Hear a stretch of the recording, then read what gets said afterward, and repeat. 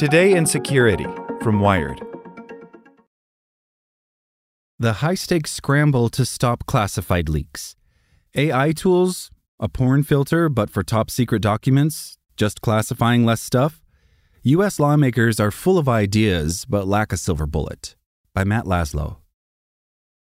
In the wake of the most recent classified leak case, this time allegedly involving a 21-year-old Air National Guard IT specialist, not a president, lawmakers on Capitol Hill are redoubling efforts to classify less information.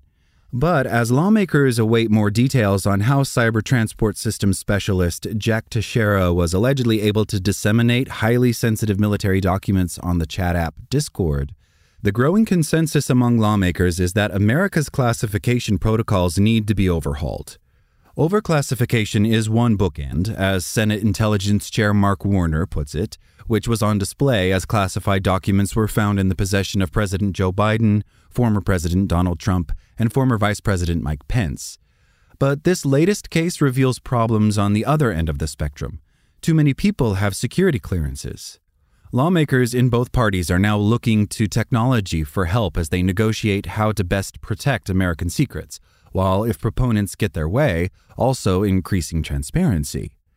The FBI arrested Teixeira on April 13th after a series of U.S. military documents, some labeled top secret, surfaced online.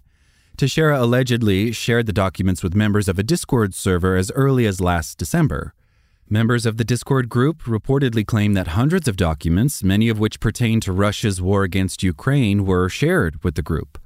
On Wednesday, 2 of Teixeira's commanders were suspended, pending further investigation into the unauthorized disclosure of classified information, according to the U.S. Air Force.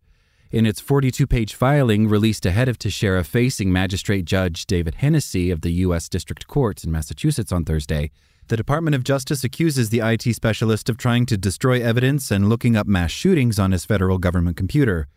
The Justice Department also claims Teixeira's former access to classified information far exceeds what has been publicly disclosed. On Thursday, DOJ lawyers also said Teixeira owns a large number of firearms and that they found social media posts where he says he wants to kill a ton of people. Defense lawyers argued that Teixeira never meant for the classified material to be widely, let alone intentionally, disseminated. The magistrate was skeptical. Meanwhile, at the Capitol, when they're not fuming, lawmakers are befuddled. Pentagon officials are promising members of Congress another briefing in early June. In the meantime, lawmakers fear current protocols amount to a high-stakes game of whack-a-mole, a game the intelligence community continues to lose despite a series of high-profile leaks that led to changes in the protocols governing classified material. Starting in 2018, the federal government replaced its old clearance protocol, where clearances were updated every 5 to 10 years, with a continuous vetting system for employees and contractors with security clearances that's supposed to be fully implemented by October 1st, 2023. One of the things that we have moved into in this internet-driven age is a process called continuous vetting. So even once you get a top-secret security clearance, you're supposed to be vetted on an ongoing basis, Warner says. While the Discord leaks investigation continues, Warner says a top priority for lawmakers is making sure continuous vetting in an internet-driven age actually can spot anomalies. Whether an updated system will involve artificial intelligence tools remains unknown, but some senators are pushing the intelligence community to embrace new technologies to help streamline and safeguard government secrets. Since classified documents from past administrations were found at Trump's Mar-a-Lago in Florida, a Biden office and home in Delaware, and Pence's Indiana home, lawmakers have been focusing on overclassification.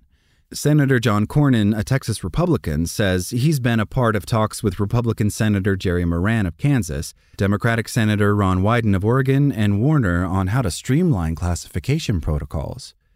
Lawmakers remain perplexed over how all these classified documents keep getting out, in part because at the Capitol, sensitive documents are kept under lock, armed guard, and key. Beyond that, many fear the culture around classified documents is too lax throughout the executive branch. From 2009 to 2013, Don Baer served as ambassador to Switzerland and Liechtenstein, where he took extraordinary measures to protect classified documents. I made a rule that mostly I would actually go to our base office and have them talk to me about it. Or if they came to my office with it, you stand right there while I read it. I never want it on my desk, Baer says of classified material. There's never a phone in that office. Every phone was left outside. In every office in our building, you had to leave your cell phone outside. Now that he's a Democratic representative from Virginia, Baer is also wondering what role overclassification is playing in all these high-stakes blunders. When you classify so much stuff, more people have the clearances in order to be able to do their job, Baer says. So if you could rationalize it, maybe you can shrink the number of people who need a clearance. Even as U.S. officials and lawmakers are focused on keeping American secrets, secret, others are warning against overreacting. Information flies these days. Disinformation, as this most recent leak of classified documents showcases, flies too. Versions of the sensitive files Teixeira allegedly shared with his buddies on Discord were later posted on pro-Russian Telegram channels, but they'd been crudely altered to make Russia look better and Ukraine look worse. Technological fixes can only go so far. Plus, for the time being, there is always a human at the other end, and there's no AI fix for human nature, at least not yet.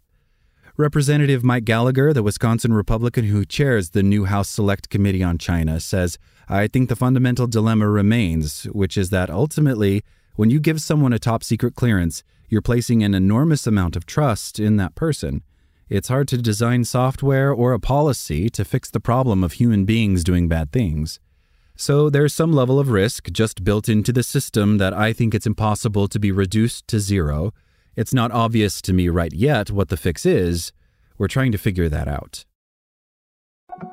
Like what you learned? Subscribe everywhere you listen to podcasts and get more security news at wired.com/security.